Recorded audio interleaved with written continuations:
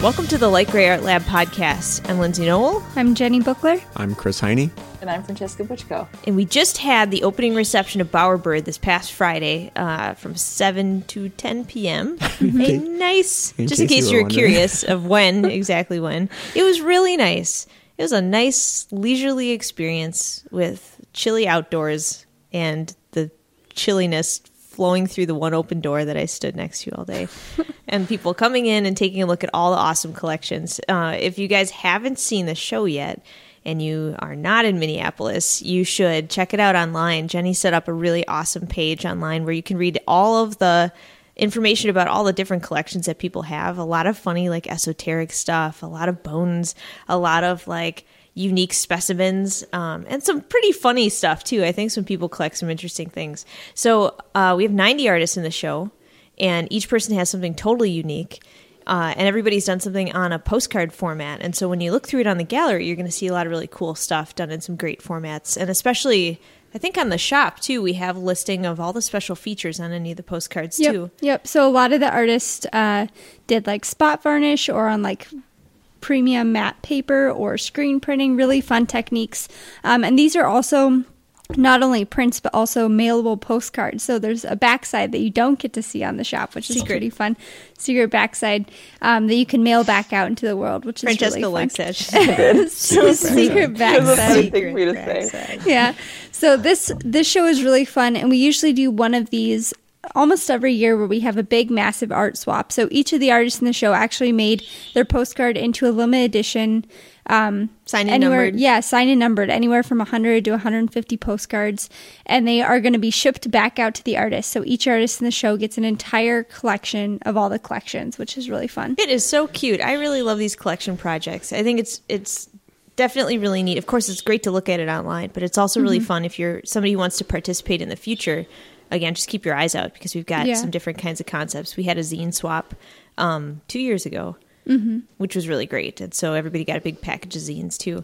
So we also, things coming up, have a couple game nights, right, before the end of the year? Yep, there's one on the 10th, Ice Cold, one on the 17th, Helping Out, I believe it's called. So we'll have both of those. One will be games set in the Arctic wastes that we currently live in, and then the other one is set or helping out, lending in a helping hand, so probably co-op games and stuff like that, things where you're on a team. And those are, again, the 10th and the 17th, and they're both 6:30 to 9:30 p.m. And sandwiched right in between those is our cookie party. Cookie sandwich. There's a cookie sandwich. There'll probably be some bars, some cookies, some, like, blobs that are held together by marshmallow that Jenny makes. Delicious little, probably what are me those too. called? Clusters? Yeah. Oh, okay, all right. Yep. So, not blobs. And then probably some old tasteless granny cookies. Am I selling this well to the world? Yeah, so on, just in case you're curious when this is. So on December 13th from 1 to 3, we're hosting I think the 4th annual cookie party. So you guys can bring a batch of your favorite cookies and also bring a container to take new cookies home. There will be prizes for the most unique cookies, as well as coffee, tea, ice cold milk, all sorts of stuff. So you should stop by and say hi and get in the mood for cookie time. So again, the Sunday, yes, the 13th. From 1 to 3 p.m. Sunday. It's a very short little window of time, but it's enough for you to run and grab all your cookies, eat them, and then head back to your home so you can eat the rest of them. So it should be really good. We do have a new call for art up. Finally, took me long enough. But it is super fun. You guys should go check it out. It is on the blog. It's lightgrayartlab.com/blog. And it's called The Robo Show. So we are looking for artists that are interested in creating their own concepts of the ultimate mechs. Bionics, cybernetics, like all sorts of things, like mobile suits. And we listed a bunch of fun details about that too. So it's all original robots. So if you want to look at the call for art, go on there, take a peek. And the call for art is only up for 2 weeks. It's a little short call for art. So in order to participate, all you have to do is scroll all the way down to the bottom, put your name, your email, and a link to wherever your artwork is on the internet. And we'll be curating and talking to all the participating artists about the final details on December 21st. So you'll know right before holiday times. I'm so excited. But that's for our February show. Mm-hmm. Yeah, that'll be really cool. I'm really excited. There's a bunch of people that have put their names in there already, and I'm really excited about that. Finally, make sure to check the holiday hours. If you are a local person or you're planning on stopping by or you just happen to be in town for some reason, we do have some funny hours. We're traveling. We've got a couple fun things coming up here that we're all going to be out and about. So I believe that on the Facebook page and also on the events page, you can see exactly when we're going to be here. So if you're picking up decks or prints or just wanting to stop by and say hi, definitely check those out. But we do have a pop-up shop going on right now from Past Artwork. So a lot of the skater die decks are up. There's tons of patches from Patches and Stitches. There's even Beautiful Forever tattoos, art books, all sorts of stuff. So if you're doing your last minute like holiday shopping, you can definitely come and support some art and pick up some cool stuff. So, yeah. So speaking of all these crazy things, Chris and I were talking about collections in the car because we felt like it was a fitting topic for today. Mm-hmm. And Francesca, I remember talking with you slightly about this the other day too. So I wanted to really quick, since we're all in this show, talk a little bit about our personal collections and the way that we feel about amassing collections of stuff, just generally. But then I was going to ask you guys kind of what your concept of the longevity of a collection is. I want to talk about museums. I want to talk about like sustaining a collection, carrying it around with you forever. What happens when somebody like passes on and that collection goes somewhere else? So I will start by just asking Francesca, can you tell us about your piece in the Bowerbird show and the things you tend to collect? Sure. I actually originally did 4 different pieces, and then the last one was the best one. Why was it the best one? They were because I felt the most connected to it as a collection. The first couple of ones that I did were actually all physical objects. I like physical things, but they didn't really feel like collections. Like, I like individual pieces for sentimental or practical reasons, but I don't find the need to have more than a couple of them, usually. In fact, I have, since moving, I got rid of a bunch of collections that I have. What about your one-piece action figures? I did, actually. Oh, it's so sad. Not all of them, okay, but I got rid of a lot of them. A lot I didn't even know you had those. That's one of the secret collections. Yeah, I did. Yeah, no, I mean, I don't like having that much stuff, and the older I get, the less stuff I like to have. But what I ended up settling on doing was podcasts because, and the funny thing is, it's not even like I keep all of my podcasts. That collection continues to change with time. There's podcasts that I used to listen to like religiously and I don't at all anymore, but they're replaced by other ones. But there's always like, every day I can always look at my like lineup and pick something that I want to listen to. And I never really thought of it as a collection until I was scrolling through and I'm like, oh, there's a bunch of, these are all different. I've curated this. I've hand chosen each one of these. And I was like, that's a collection. So that's what I did. That's really interesting. And we're going to come back to that too, because yours seems like a very timely, like in the moment collection of stuff. Yeah, it's like I curate it almost every day. Like every day I look at it, I'm like, do I even like this one anymore? I don't know. So Jenny, you've got a collection. What did you do for the Bowerbird show, and how do you think about collections? So I did my collection of houseplants, which I have a lot of, and not even all of them are on the postcard. But it's funny, I also don't like lots of objects, and it bothers me to have a lot of things, but at least houseplants are like nice and comforting and provide oxygen. So at least it's functional. But it's funny, almost all of the plants that I have were gifted, which I think is what happens with collections. Like, I got some as wedding gifts, some as like birthday gifts, some were inherited from my sister who can't keep plants, and other things like that. And so once you get a significant amount, people start giving them to you more, which is great. And so now I have a bunch of clippings from like my mom's collection of plants and things like that. So it keeps getting bigger and bigger. I can't keep more than what I have now though, because I don't have a lot of light coming in, and I don't have that much window space. So it is tricky, and I'm constantly moving them around. But it's funny because, I feel like it's a collection that just sort of happened. I was going to say, it's funny because plants are not just a collection, but they're also, you have to maintain them. Yeah. And so that's interesting because of all the things that you have that are collections, if that's the one you actually have to go and you have to water, you have to make sure that you pick all the dead leaves off, and you have to just watch them. You can't just like let them sit on a shelf, because then we know what happens. Right. Yeah. So, but it's interesting because yours is a maintaining a living collection. And then, so Chris, what did you do? And what do you think about collections? I did a bunch of dice, and they're all arranged in a chromatic, beautiful arrangement. And I just pulled them out of all my different games and RPG dice and all that kind of stuff. And I was going to do a few different things, but then I kind of settled on that. I don't know. I just really like them. I feel like Lindsay also likes, like, she might not want to play the game, but she wants to see the dice because they are translucent. They're like little gemstones. They're like little beautiful gems. So I really like dice in the act of rolling them. I prefer games usually that have dice.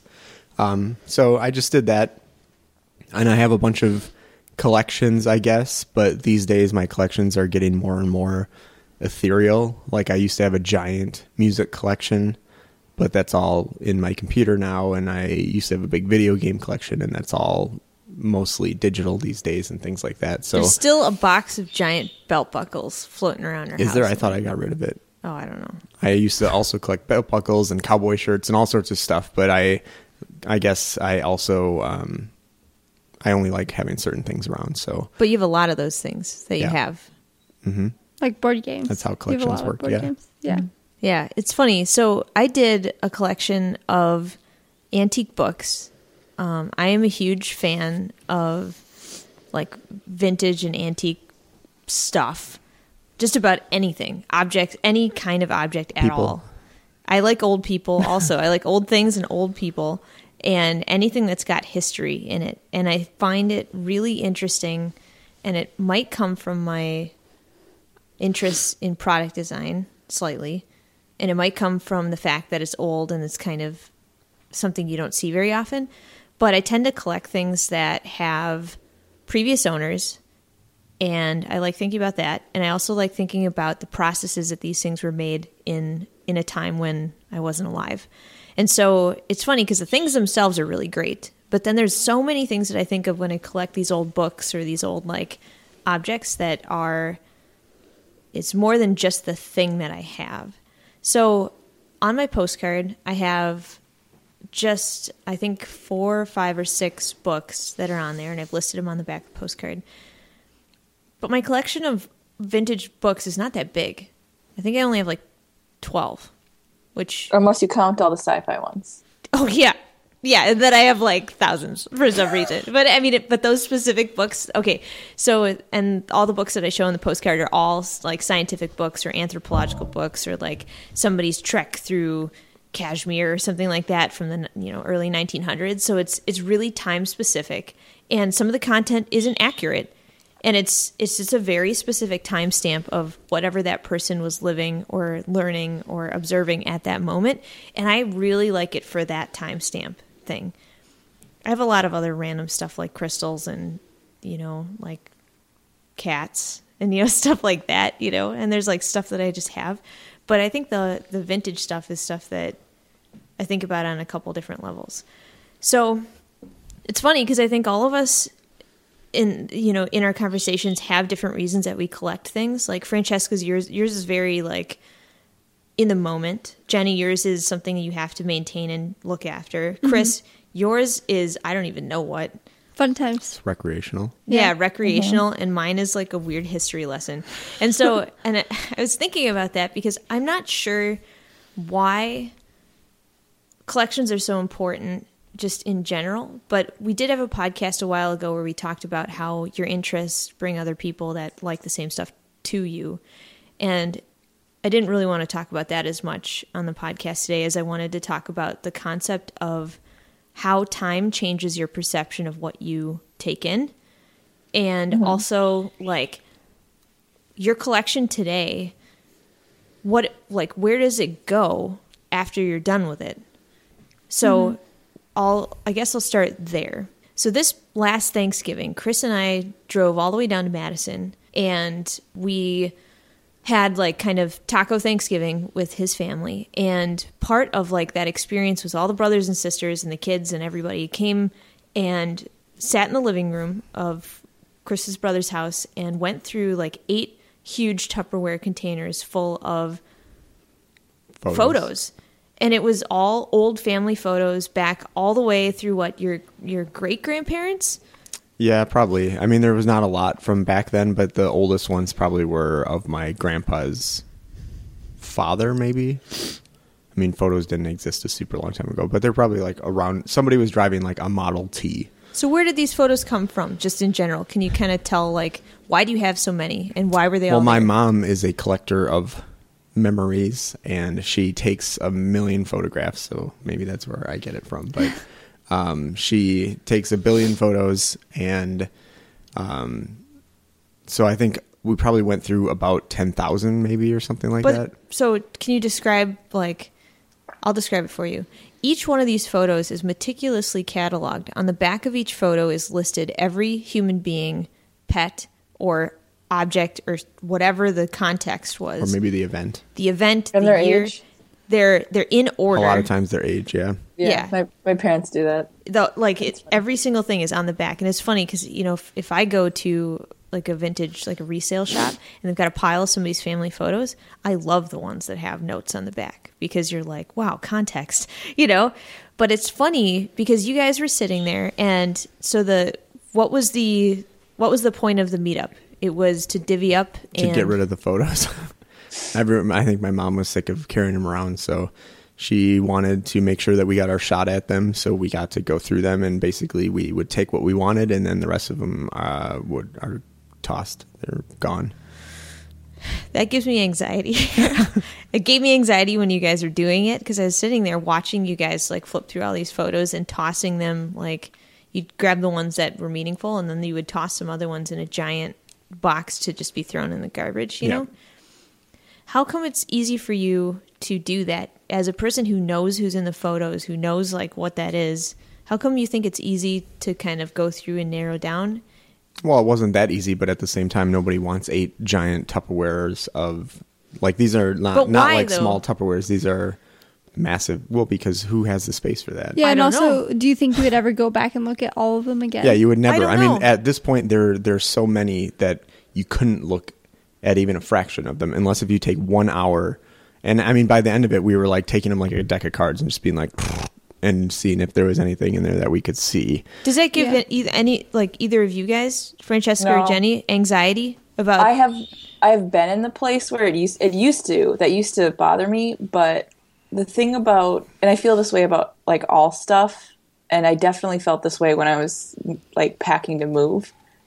Like, because I did have there were some things where I was like, can I really get rid of this? And it's like, well, now is a good time. But the other thing I thought was like, wherever I move to, like, it's like a brand new life.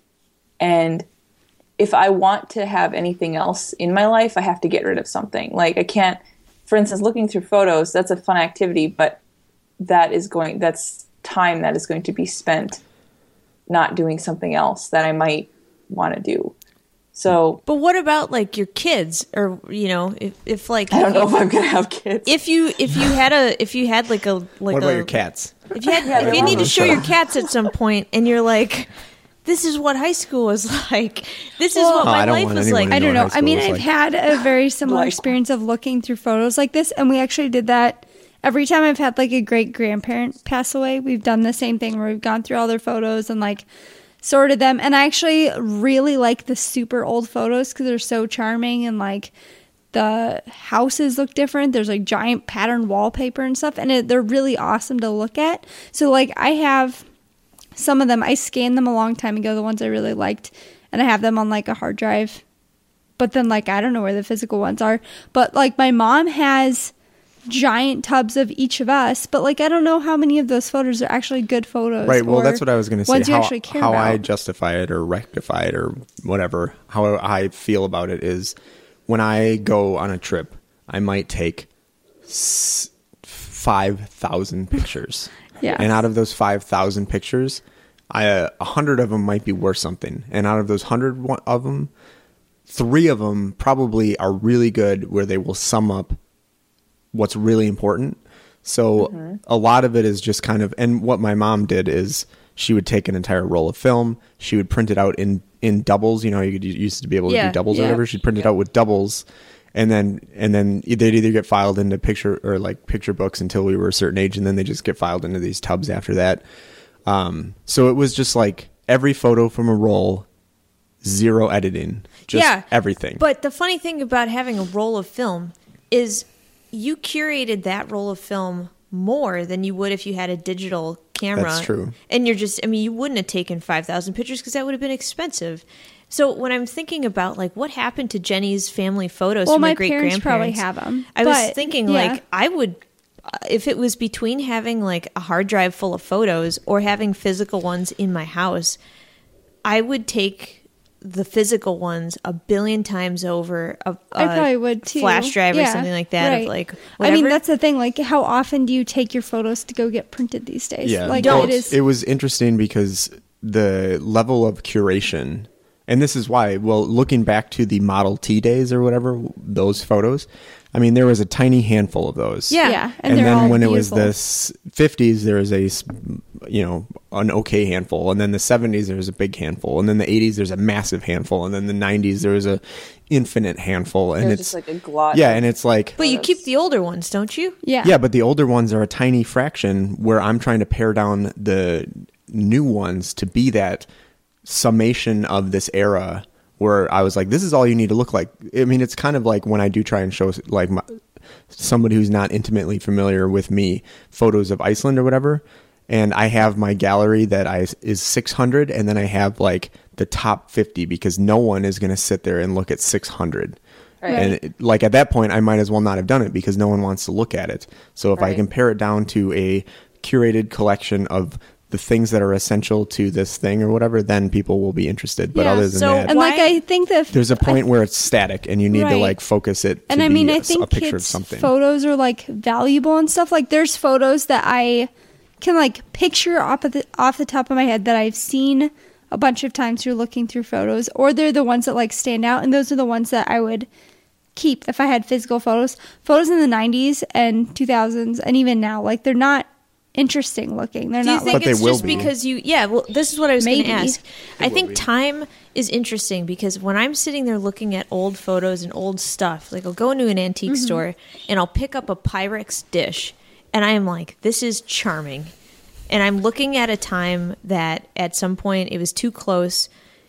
It was too close to think it was charming because it was like 5 years old, then 10 years old. Then 15 years old, and people were like, ew, these people still have this thing around. And then somebody kept it longer, and then longer than that. And all of a sudden I'm showing up 70 years later, and I'm looking at a Pyrex dish, and I'm like, wow, this is made in such a way that you can't even get this anymore. Everything we have is plastic and disposable, and of course I get to see it on a different level because I make this stuff all the time, making your iPhone cases, and then it's just going to go in a pile somewhere when you change phones. Like, you think about that and you're like, I wonder if the fact that we have a billion photos and we have a billion disposable random pieces of trash floating around as our products, whether or not that has the same appeal as a handful of tiny, tiny photos from an era where you couldn't get that much, or like flour sack, like dish towels or quilts made, you know what I'm saying?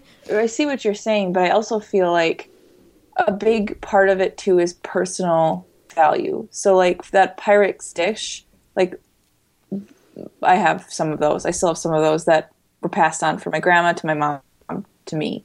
And the reason that I have it was because when I went to college, I needed something to cook in. And the reason that I still have it is because it's lasted and it's sturdy and I still need it. And I have some sentimental value to it, but it also has this practical or personal value to it. See, and that's interesting because I think probably at least two of us, and I'm going to say Francesca and Jenny, and Chris, I'm not sure about you, and maybe I'll ask you in a second, but at least two of us, I think, have a more practical approach to, is this usable right now? Do I need this thing? Is it going to take up life space? And if so, and I don't need it, I'm going to trash it or get rid of it or give it away or something like that. And what's funny about, I think, the way that I do stuff, and Chris, you'll have to tell me what you think. There are like, there's like a role that I have adopted to save these things from being obsolete.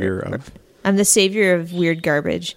Like when that one guy was going to get rid of all of those sci-fi books, and I thought to myself, holy crap, somebody has amassed this into, it's like a museum-worthy collection. It is so many of them and so complete a collection that it made me feel like, oh my God, if I don't do something about this, no one is going to save these things from like the thrift store or like Savers or something like that, where people won't appreciate what this really is, or they'll break it up and it'll go, it'll fly away to the far corners of the earth. So I have a question about that in our basement. Yeah, it's all in the basement. Yeah, but I mean, I have a question about this too. Like when people donate something to a museum because like they could enjoy it at their house, like if they have an ancient mask or something, they could enjoy it there, but they see like the greater good, it could enjoy it at the museum as a collection. So it's better to give it to the proper source.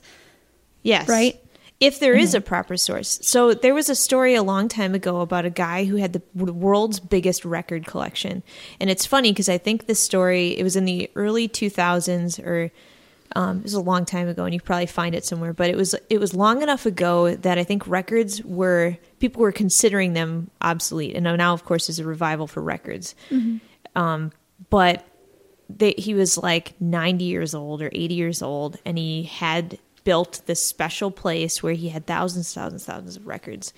And people were asking him, they're like, it costs you money to heat this building, to keep these things up, you have to catalog them, people give you stuff, you have so much time and effort into maintaining this collection, and you're 1,000,000 years old. What are you going to do if you can't afford to keep this thing around anymore, or whatever? And it was funny because you watch this person who spent their whole entire life putting together like the best collection, and then you think about it and you're like, you really hope that somebody doesn't take it apart. You hope it moves into a place where people could appreciate what it is. And even if it's like a weird, really specific collection, there's somebody somewhere on a forum sitting there wishing that existed in the world, and somebody has somehow put it together into a pile. I was going to say, I feel like a lot of people probably, like you, want to save it, but they kind of want somebody else to have the collection of permanence. And then you could, like, if you found somebody who had a science fiction book museum, and they're like, I'll take those off your hand and put them in the permanent archive, you'd probably give it to them. Probably. Right. And because I think more people want to save it, and maybe they don't want it for themselves, but they just don't like the fact that it's going to disappear forever. Right. Yeah. And that's, I feel like that, I totally agree with that. I think that, for one thing, the person, it's good of them. It's probably really important to them to do this, and they have devoted a massive chunk of their life to something like this because it's that important to them. And I am grateful for those people because I don't want to keep that stuff in my place. But I do love, I really like going to museums and looking at old objects, and I like going antique shopping. And thank goodness people do that. Like when you do walk and you look at the old armor that people have, or like or if you look at, what is that, House on the Rock, where you don't even know what that is. It's like weird collections of random stuff. But the thing about that is those people, like for instance with his record collection, I don't know the story, I should look it up, but he does have to take care of it. Like he has to maintain it. He has to make sure it's okay. Is it still functional? Like, and when you're dealing with, I'm sure it's really interesting when people are taking care of fragile things that need specific, like you say, specific temperatures, specific humidity, like it's a part of their life to really take care of this stuff. And I think that's awesome. I'm glad there are people that do that because I don't have time. There is. So here's another thing that we had a conversation last night with, Becca O'Lean works with us, and her current love man. What? She's gonna like boyfriend? That. I don't know. His name is Josh. Her friend Josh. Yeah, her boyfriend Josh was talking about this old house that he lives in and how it just got renovated. And it's funny, I was watching a documentary on the Downton Abbey house, and it costs the real family that lives there a crap ton of money to keep that thing renovated. And they were discussing the Herculean effort that it takes to make sure it doesn't fall apart.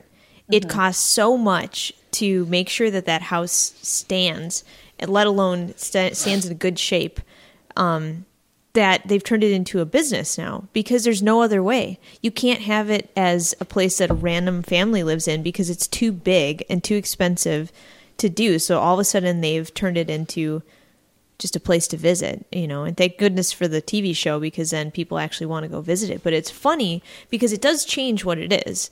Mm-hmm. It changes what it is if you have to renovate and make it accessible to visitors and whatever, and rope it off and all that kind of stuff. But I was thinking about that, and I'm like, when your collection is saving a moment in time like that, where you're like, I guess there's like, artifacts that people have paid or like handed down over generations that fill the rooms. Well, that's kind of like we have that Once There Were Castles book. Yeah. And in Minneapolis, it used to have all these humongous Downton Abbey style mansions all over the place. And there's a book that collects them all, and it collects photos and kind of the history of them. But if you left them all standing, then you would have a ton of work like keeping them all up. But then also Minneapolis wouldn't have been able to grow in the way that it did. Mm-hmm. No, so but it's kind of like you gone. keep but you keep a few of them, so you're like, here's what was, like the Swedish Institute and stuff like that, and the James J. Hill House, and all these places exist, and as the keepsake. But if you kept all those mansions, then you wouldn't really care about any of them, because they'd be all over, and you'd be like, how come I can't get my bubble tea? There's a mansion here. Well, yeah, I mean, that's a funny thing. When you go down, we have in St. Paul, there's a street called Summit Avenue. And that's where most of them still stand. I mean, they're kind of peppered all over the place. They're all around this neighborhood too, but they're actually right over here by the Minneapolis College of Art and Design, like down there, like the Women's Institute. And they're all used for like now events, and they all usually are used as like money making things, and not just some business is in there, or like something is in there, or like a club, or something. But Summit Avenue, when you drive down that, there is a very distinct feeling that you have. I mean, it is really fun to look at the stuff that just doesn't exist anywhere else. And so instead of having one random house in the middle of like a bunch of apartment buildings, which is kind of sad. Mm-hmm. I mean, it has to be, but Swedish Institute is in the middle of a okay street with a bunch of crappy places around it. It's amazing. It's a castle in the middle of the city. And it's cool that it's there because its surrounding area needs it. You know what I mean? Like, I think it's nice that there is a place to go there that is like that. There's a museum there, but it's not with the rest of the context of the time. Like when you go down, you go down. Yeah, but Portland, like a museum isn't the context of the time. The basement of your sci-fi books isn't the context of the time. I mean, no. There's a point where the context is gone, and that's why we keep things and catalog things. But you can't keep the entire context. Right. No. Because time marches on. Yep. Time marches on. Boy, does it ever. That's all I've been thinking about. You're like, I'm so old. But I think it is really interesting when somebody can keep it all together, or at least provides you like enough information that even if you don't fully understand what you're looking at, you kind of get it a little bit. And that's why it's funny when we're talking with, each one of us has a different reason why a collection is even important. And some of it is so personal, and other ones is like functional, and other ones are for entertainment. I don't look at those books all the time. In fact, I freak out if I open them and they make a noise. Like if I crack the spine by accident, or if there's pages stuck together, I'm like, I'm wrecking this by touching this thing. Like there are things like that where you just don't know. I view my collection as, and I think this is the way, obviously, Francesca was talking about her collection. It's like an evolving thing, and I try to make sure that there's very few games that I have that are like there for I don't know what's the word, just like historical value. It's like, have I played this? Am I going to play it? If not, right, then I'm going to cycle it out. Yeah, get something else that I will. So it's like this is not a it's not a museum collection. It is more just like a cafe collection where it's like constantly rotating. So here's a question about your cafe collection. How many board games do you think you actually have? I don't know, like 100 and something. 100 and what? 30 or something. Okay. If you played one every day, it'd take you what? You could play it 3 times a year? Mm-hmm. Does it get to the point? Although usually when we sit and play a board game, we end up playing, 3 or 4. Like right. 3 or 4. So I'm just going to, just for the sake of illustrating this question, when does it get ridiculous then that you have so many of a thing? At what point do you decide that you haven't played it enough? Because if you've got 130 board games, I don't think it matters that I haven't played it enough. It's if I want to, and if it's something that I want to do, then I think it's worth having. It's kind of like even if you can only play it 3 times a year. Yeah, that's plenty. I mean, a board game isn't something that it's not like a shoe where you wear it every day. Mm-hmm. And there's some people who do like to play games, like the same game all the time. Like me.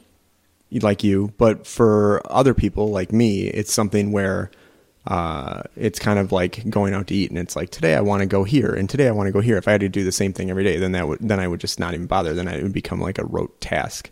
Does anybody else get overwhelmed and maybe slightly upset when they enter a library? Because I angry? feel like this. No, like I love the library. I actually go pretty frequently, but I always get a tinge of this feeling like I'm not reading enough whenever I enter, and it's not. I don't want to say it's guilt necessarily. It's more of like it's sadness for lack of time, and it's like the Twilight Zone episode. I don't think that guy. I can read all the books. Yeah, and he's like, everyone on the world is gone, and then he's like, now I can finally read all the books. And then he breaks his glasses. And then he's like, no. And then you could just be like, just hold the book farther away. I mean, when you're talking about your board game collection, I think of the books that I have, my personal, I guess, book collection. And that was another thing that I got rid of a lot of when I moved. And then I very recently finally got a bookshelf, and putting all my books on my bookshelf, I looked at them and I was like, I love all these books. I hope that I live long enough to read them again. Like, it made me really upset that I had these things that I might not be able to fully enjoy. Interesting, because there's two things I think about books. When you walk into somebody's house and you look at their bookshelf, half of those books are on there. This is my opinion, so you're going to have to tell me if you agree with this. Half of those books are on there because you're proud that you read them and you are like, this is a book I like. And just reading the titles and going into somebody's bookshelf and being like, what's this person about? And you can kind of look at all their stuff. You're like, oh, I don't know how many people read the same books a couple times. There are just only 3 or 4 books that I have that I've read more than once. And I've read them a lot. Like they're like kind of those ones like Mossflower, Redwall. Like they're middle school books that I've read on planes again and again, like every couple of years. Mm-hmm. But I think that's the funny thing about books is that sometimes it's decor as much as it is like a functional item. I guess a book is not. Oh, well, I don't know. It's not at all. I try, if I have a book that I really like, I try to pass it along. Like that, and then you'll know it's actually a book that I super like, because then I'll give it to whoever.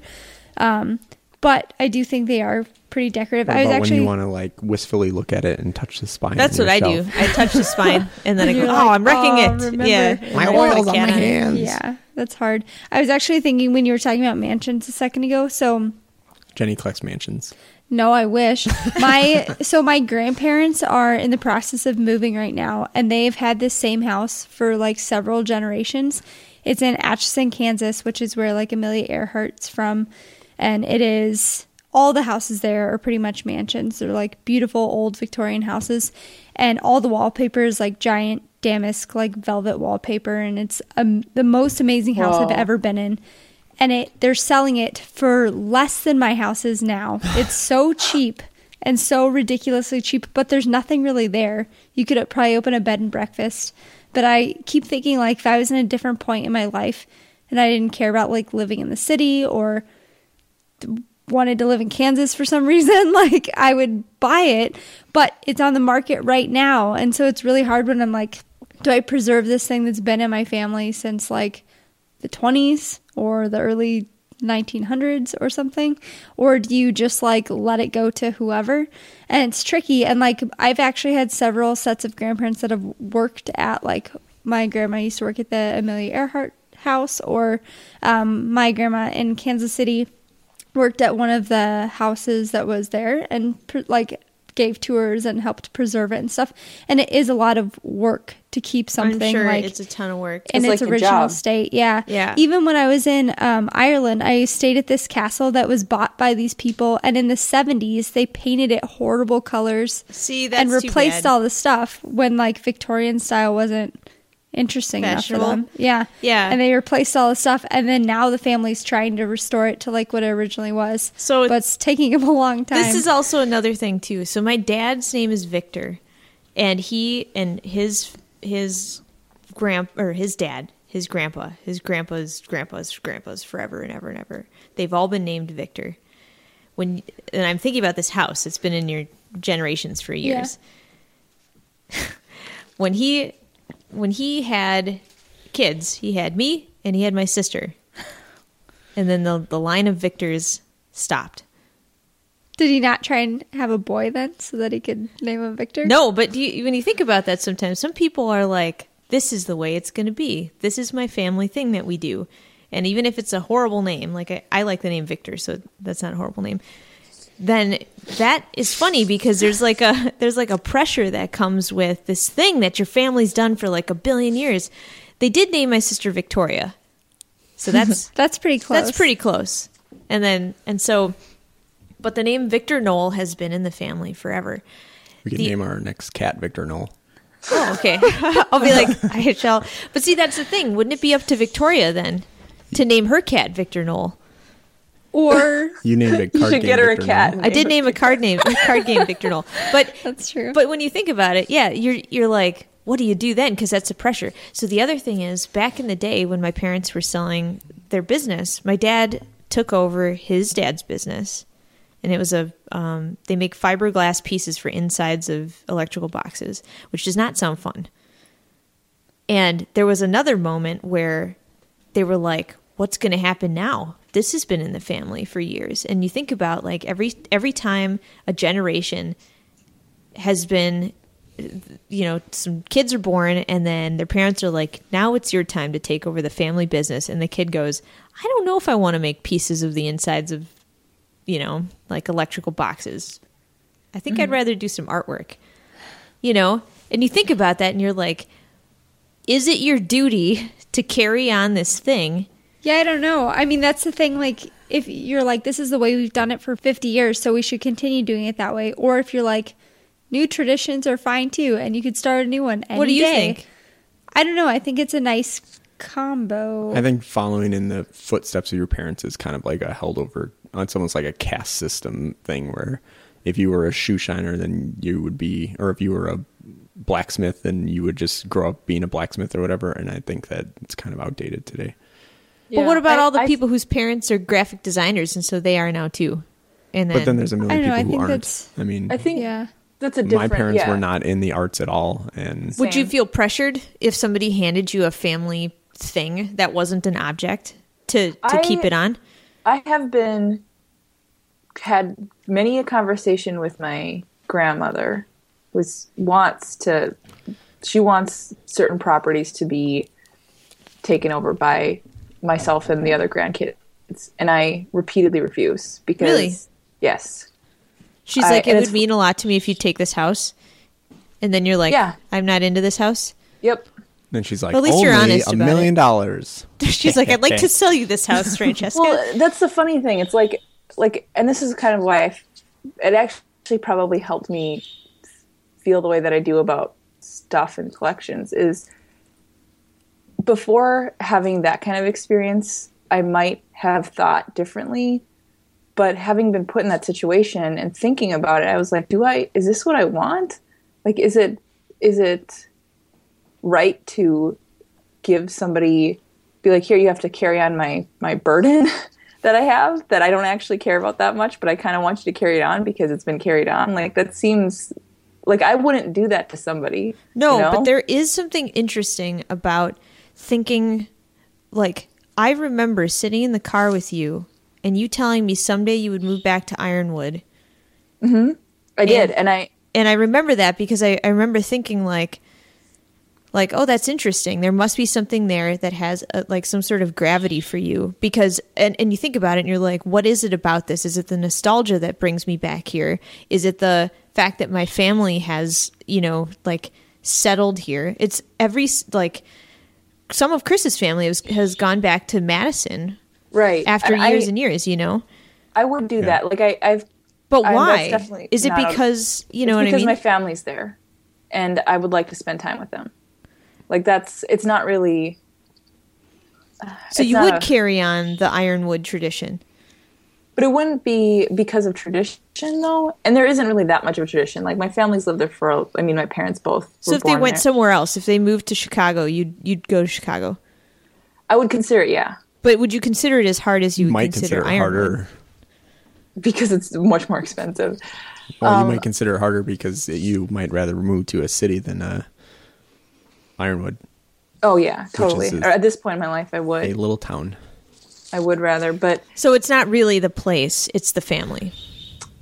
Yeah, no, it's the family. Because, the place, there's things that are nice about it, but that town has changed so much since I've been there even. Yeah, that's almost totally different. Yeah, it is. And, I have good memories of it and the house that my parents live in and a lot of the stuff. And I still, it has a special place in my heart, and that part of the country will always be, be special to me. But that's why I asked, because I was thinking about it. So Jenny's husband, Pat's family has roots here. Mm-hmm. And I was thinking about that because I was like, there are some people that they're like, this is my home. This is where my family's from. These are the things my parents have touched and my grandparents have touched. And I can walk down the street and I could be like, my grandpa lived here. My uncle, built that. That's a thing that we have a part of. This and that and that. And you're walking around and you're like, if you didn't stay there, no one would be there to remember the things that don't have any kind of physical connection. So you're actually carrying that sort of history lesson forward to whoever. Because if you upped and moved somewhere else and you're, you wouldn't watch the change. You wouldn't be able to say, oh, that used to be. And that's the funny thing about, we've been in this neighborhood for a very long time. And we know exactly what buildings used to be what. People now who are like, that used to be the chicken shack. We do that. And we say, oh, the chicken shack. And you used to throw burning mattresses out of the top part. And it was so fun. And you would you would think about stuff like that. And you're like, nobody would be able to tell you that. Like when I sit there and tell my students, I'm like, oh yeah, over there, that's the toxic lock that has a bunch of poison in it. Yeah. That's the chicken people shack. Used to come in here too and be like, oh, I used to work here in this decade and whatever used to be here. And yeah, well, it is funny because you never see the past life in the place. Right. And until somebody shows up and tells you, you can't even envision it, or you can't understand the human connection, or their collection of memories becomes your weird combination of stuff. And that's why I was asking, because I was like, Chris, would you ever move back to Madison? I would consider it. I don't know. But not just to carry on family memories? I mean, it's a fine city, so I would be okay with moving back there. But if I did, it would be because of my family. Yeah. And I mean, my brother has children and my sister has children, and it makes it easier to be next to grandparents and things like that to have somebody to fall back onto. Yeah, that totally makes sense. We had a conversation about home and what makes a home. If we were there, then someone could watch our dogs and things when we go to Iceland, so that would be easier. We'll be like, here you go. Yeah. And so, but it is really interesting because some of those collections are not a physical kind. I tend to forget would you everything. Move back to your childhood hometown? Heck no. Are you talking about nobody's there for you anymore. Nobody's there. Oh yeah. Well, there's a bunch of high school friends, but what about but there still is the memories, the tradition, the knowledge of this place before when you used to live there. Kind of. So I lived out in the middle of nowhere, so I could be like, there's that tree that I sat under once. Or if somebody might have cut it down or it fell over or something like that. I mean, I feel like there's very little that I would... when I was thinking of the collection for this project, most of my first ideas were not physical. Really? What were your ideas? Well, I was going to do kind of like a recap of all the injuries I've had in my life. Oh, yeah. And then somebody else. Yeah. Yeah, it was actually it was local artist John Bivens who was at game night, and he told Jenny what he was going to do. And I was sitting at a different table, and then I was like, uh-oh. And I looked over at Chris because he had already told me that was his idea. And I was like, oh, no. And I was like, it's a good thing you heard it, though, because that would have been nice to... I don't remember. That was the one that I was most set on. But a lot of the things, because I have collections, but they're not like... You have a tattoo collection. They're not... Yeah, I was going to say, and that's a very timely collection, because there was a point where I started getting tattoos, and then I got some, and then I just stopped. Well, yeah. And some people continue, but I didn't have the time, and then I never went back. Yeah. Yeah, so a lot of the collections, though, like I have collections, and like there's probably an interesting way to be like, here's my top PlayStation 1 collection, or something like that. But for the most part, they're just kind of like media, so they're not that interesting inherently. They're not filled with stories and things like that. So I was trying to think of things that were, and since I don't keep a lot of stuff unless if it is like either for work or entertainment, then I don't have like just a bunch of objects that are special in some way. Usually I kind of get rid of stuff or whatever. So I was trying to think of that. And then when I came across the dice, I was like, I connected dice. They're really beautiful. They're kind of like special in their own way. And every game, it's like cool to open a thing and be like, what dice are inside? Yeah. Well, so I have one of the last questions I have for you guys is kind of related to that. So I'm sure there are other people that have board game collections. I'm sure there's other people that have plant collections. I'm sure there's other people that have podcast collections and book collections and all the stuff that we decided to do for Jenny's always really excited when she finds out another plant collector. You're like, oh, yeah, kindred spirits. Yeah. But you think about that and you're like, you have a fern? Ferns are the best. Ferns are funny. So, if you walk around the Bowerbird collection, I'm surprised at there are nuances of things that are connected to each other across the room, and you'd be like, oh, that person likes the same thing that this person likes. There's a lot of people that like animal objects, cabinet of curiosity type stuff. A lot of people that like yarn and tea and things like that. And I think that's normal. That's a funny thing. There are some things that, like, of course you have a giant, if you like tea, you're probably going to have a big cabinet full of tea. Of course you would. Mm-hmm. Wouldn't you? Mm-hmm. Or like if you drink coffee, you probably have a bunch of mugs. Like there are these things that just happen just naturally. How come you think that just in general, do you think people have private collections of stuff that they would just don't want to, like everything else that you have is like a normal functional thing? I know people who have like notes from high school collections, things like that. Which we didn't get a lot of in this show. No, but how do you even show that? That's the thing. You can't really understand. I don't know. This is not the format, but you should just put a book together and have all the notes in there. I'd be like, here's everything I used to say in 8th grade. Yeah, in high school. Like it would be embarrassing, but it'd be super embarrassing. Somebody did that. There was one. I owned a book. We have a book by somebody who did that, and it's really funny.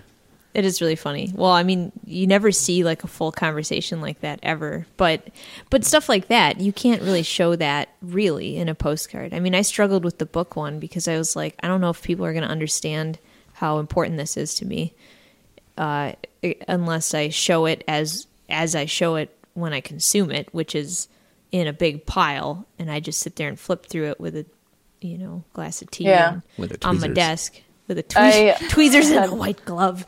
They're like, I had that problem too because like Lindsay's got a white glove, but it's just actually a wad of cat hair. Yeah, I have a felted glove. I touch only the white cats. And she's like, "Here, Jenny, you got something on your face," and then rubs it all in his face, and then Jenny's face blows up. Yeah. Anyway, yes, Francesca. Sorry, Francesca. I was gonna say I had that problem also because I did something that wasn't physical, and so I thought the exact same thing, which is how do I consume this collection? And that kind of became important, which I think kind of goes back to, for instance, Chris, if you were to you kind of did do your board games, but if you were to do your board games, like the games, you wouldn't necessarily that'd be difficult. Have a grid of your board games. You might, I don't know. You might. That's the hard thing with the books or the games or the movies or the whatever, the things like that. It's really specific titles that make it interesting. Because if you don't know and you just see a bunch of boxes, you're like, that's nice. Or if you see a bunch of nondescript books, you're like, who cares? But if you're like, these books are this, like when we were talking about curation and why you don't just have all the books, you have these books. Like if we went to Jenny's bookshelf and we looked at it, we'd be like, oh, I totally understand what's happening here. Mm-hmm. Or we looked at Chris's board game collection. There's like facets of it that you're like, oh, well, Chris hates these games because none of them are in here. Or like your podcasts. I'm sure if we looked at the themes and the tones and like the people that are doing all your podcasts, you'd be like, well, Francesca's this kind of person because these are the ones. And I'm glad you put those on your postcard for the Bowerbird one, because I think you get so much more out of that when you're like, these specific things. Like if Jenny only has blue crystals at home, you know, that's a very different kind of collection. Right. It's funny because when we were trying to figure this out, and I was talking to Francesca about this, like some of the collections I have, like I have plants and rocks and stuff like that. And I was like, man, this makes me seem really boring because all the things that I have seem cliche, where you're like, here's some rocks and here's some bones. But that's funny because you're plants. Like, why do people like bones, rocks, and plants? And we all do. Yeah, right. And that's why I was like, this is hard because I feel like this is something that is universal. It's not unique to me. But why do people like it? You know what I mean? It's funny to see that there are some similarities across like 90 people. You're going to have people that like the same stuff. I also think it's also a pretty focused group of 90 people because they're all patrons or of the gallery. So the postcard collection itself is revealing of the demographic and the era. You know, like if you had this postcard collection and 50 years from now you looked at it, you'd be like, oh yeah, this was a time when these are the things people were into. Yes, because it's going to change, and that's fascinating. Who would have done it like 5 years ago? Would have been nothing but Beanie Babies, right? 5 years ago, maybe like 20 years ago. Chris is like, don't people He's like, still just like got Beanie into Babies? these Beanie Babies. I was like, check out my pogs, everyone. Yeah. Oh God. But that's I mean that makes pogs? Sense. Oh, I hope someone did pogs. Nobody did pogs. Did somebody do pogs? No. I didn't think so. But yeah, no, it totally makes sense. I'm sure if you looked at like these 5 years from now, you probably would see some things where you're like, oh yeah, that's very definitely not a timeless collection. That's a like timely collection, right? You know, mine is totally. Yours is media. It's instant stuff that's happening like week by week. You know what I mean? Like it's exactly what it is. And that's funny, and that's why I think it's so great. It's like when you walk into an antique shop and you see a thing, and you're like, this is a mark of this time at this moment. This is like same like Chris's tattoo collection. That's a mark of time at that moment that he committed to that thing, and that's where it's going to stay. You know, and I like those concepts. I don't know why I find that just so interesting. And then thank God that they can dig up somebody's like buried house in the middle of like a farm field in like, I don't even know where, it's like rural France, and find artifacts of like 200 years ago. Right. And I was actually, when we were talking about kind of curating it down to a really focused collection of the important hits or things like that, or kind of the important things, when it comes to actual archaeology and anthropology, it's actually the things that we would never keep that really matter. Because we went to like Fort Snelling, which is a local army base that dates back to the long time ago. It's like the first military settlement in this area, like besides the East Coast or whatever. So it dates back hundreds of years, and they kind of excavated a building and found all like where the people who swept all the things underneath the floorboards and stuff like that, and they found like pins or like just weird things that they pieces. Actually figured out a lot more about the actual culture of what happened back then than so like the buildings Jenny. And the paintings and all those things didn't really tell them that much, because those are more like decorative and face forward kind of things. That is fascinating, because I feel like if you gave someone the assignment, like if I had the assignment, Lindsay, of making a collection that I thought embodied your daily life. Do you think you could do it? I would do it, and I don't think I would draw those books necessarily. No, You know? would you draw I some would cats? pick objects that you. Yeah, they're probably. But Well, the you thing did is, that. cats are Francesca like- did a painting. Was that for our wedding? It was Or for your It was for your wedding, yeah. It was Lindsay and I. That was really impressive. And it was like every It was like item that you could think encyclopedic. of, and it was What was amazingly descriptive. It was I like think we should scan it and then put it on there. It is she funny. remembered everything, including I had a fish whose name was Fish, and he was a Plecostomus. massive, like 13-inch big plecostomus. It's the sucker It was fish, terrifying. and he lived in a dark green pea soup of a tank. And every now and again, he would flash across the front of the tank, and you'd freak out because he's massive. You're like, He what's made this? like a splash. It was like an orca whale jumped. It was in the like an water. orca whale, and it was really gross. And he's like 11 years old.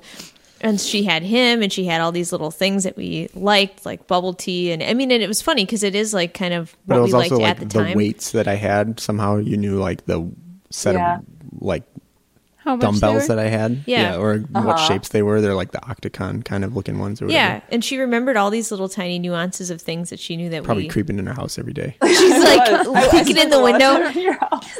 You're I like, wasn't without you guys though. But I was thinking about it. Like what I would probably put is like your computer would be in there. You know, the current computer. And what's interesting is the computer that you were using at that time would be different than the one you're using now. yes, That you use daily. You know, but there's these objects like. Chris, when you're talking about Fort Snelling, my initial thought was like, did they find like a bean can or something? Because that's the kind of thing that I feel like when we're studying old culture or not even that old culture, like decades ago, you look at like what kind of garbage did they have? Yeah. What kind of Yeah. usable stuff did they do? they're you just know? gonna find a bunch of IKEA. We're all gonna destroy our Earth, Yeah. and then they're just gonna find IKEA furniture just everywhere Yeah, someday. I'm sure they will. And then a bunch of like pens and Bic lighters.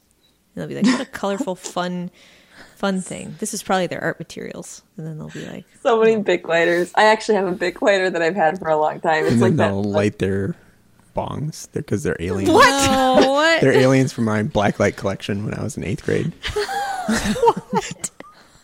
That's what you think of when you think of aliens? Yeah, I had my sister had a poster that was like an alien. It had like a bong, and then it was a blacklight poster, and then I don't remember what it said, but it was holding up 2 fingers like, peace, dude. It was good. I should have done that. It was a velvet blacklight It was poster? a velvet blacklight I poster, feel yeah. like you could get those at Walgreens, but I don't know if you could get those kinds. We got ours at Elvis's Palace. That was the go-to shop for blacklight posters in Stoughton, Did Wisconsin. it smell like incense and was it Yeah, it was did, yeah. Nirvana Yep. playing all day? Yep. Yeah. I think every city has one of those. But yeah, I know what you're saying, Francesca. I feel like it's interesting where you'd be able to be like, you at this moment, here's a collection of things that remind me of you, you know? And I think that's an interesting way to perceive a collection of like how you look at somebody else's curatorial skills. You know, if I were to think of like, same thing, like if we went around in a circle and I'm looking at Jenny and thinking about what I could put My in daily items. yeah, I'd be like running stretchy pants, I put quinoa with no Quinoa with other Plain toppings. quinoa. you know, and there'd be all these things where you'd be like, what the hell collection is this? Except for you'd be like, this is actually the stuff that this person uses every day. And this is stuff that you don't even think of. You know, I'm sure if somebody really thought about what I had, they'd be like, okay, big weird sweaters, Yeah, you know, your yellow pencil. yeah, my yellow pencil, a bunch of cat hair, and then like, you know, Pile of cat hair. a pile of cat hair. Like 6 rubber or like hair binders. Yeah, you know, and there's Yeah. stuff like that where you're like, what does that mean to anybody except for people that know the intimate, like, inner workings of who you are? I mean, I could do the same thing with all my students. I could walk in there and be like, I'm going to make you a list of things that when I think about you, these are the things that I relate to you. And it's funny because you pick up stuff like that just by, like, sitting there. I mean, I can tell you the kinds of TV shows that they like to. I mean, this is normal. This is what you do with anybody, right? But it's funny when you make a funny little like curated caricature of the interests of a person, and you're like, oh, that's the person that likes this one thing, that likes the plain quinoa. You're like, oh, She loves like, it. that's Like the it. thing that defines you. I You don't know, think I even But like it. that's what I think is interesting. Is it's not that it's a combination of liking and Convenience. necessity. Yeah. like necessity and circumstances, and that you kind of are more than just a curation of what you want to be.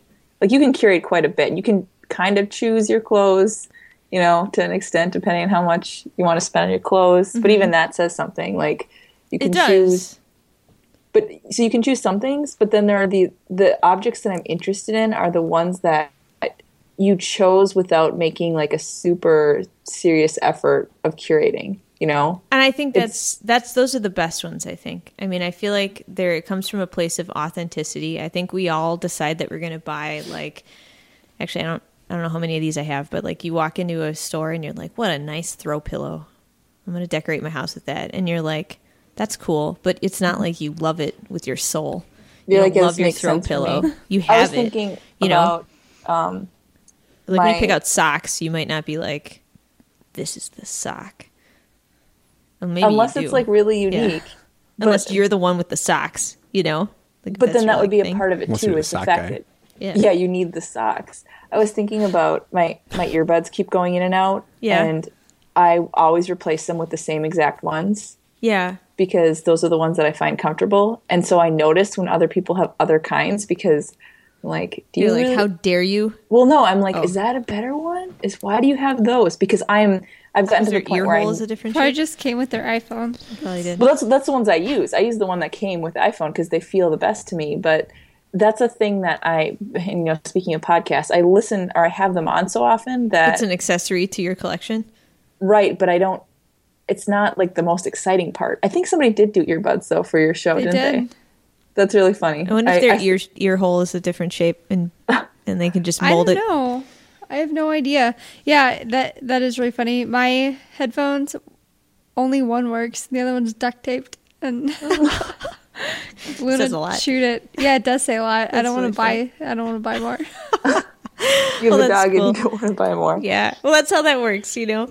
Well, I think this was a really awesome conversation. It's really funny. I like thinking about collections. I like thinking about like the I guess the social and cultural implications of the things that you have and why people do what they do, and if it's out of like interest or guilt or fashion or the moment or a weakness, you know, like whatever combination it is. But I think it's really fun. And if you guys haven't had a chance to see the Bowerbird show, you should totally come on in and take a peek at it. It's really a fun time. And I like seeing all the little tiny details people put in the stuff that they have, even the very specific skulls and plants, super specific, you know, specific desserts. There's some really fun ones that you can spend like a really long time exploring. So yes, the show itself is going to be up for a while through January. We're going to give you some updates as we get closer to the holidays about what's happening here at Light Gray Art Lab. Definitely check out the call for art. And again, if you're looking for any last minute gifty items, good news. We are getting our final shipment of Cosmos decks. So if you've been waiting to get yours, I know some people put in some orders. We are getting them on the 9th, which is amazing. We've been waiting for so long. So thanks to everybody who's been really patient, sent us a note or two about that. We have them for you, and they're going to be shipping out any moment now. So definitely stop in, say hi, and grab some fun stuff if you want to support the arts universe and give cool stuff to people for holiday times. So where can people find us, Chris? You can email us at podcast@lightgrayartlab.com. You can find us on Twitter at lightgrayartlab. You can find us on Facebook. Give us a like there, and you'll find out about upcoming shows, events, all sorts of things. You can follow us on Tumblr. We're lightgrayartgallery.tumblr.com. You can follow us on Instagram, lightgrayartlab. And you can subscribe to this show on the iTunes Music Store or stream it directly on Stitcher Radio. Awesome. Well, thanks again, you guys, and hope to see you soon. And we'll talk with you later.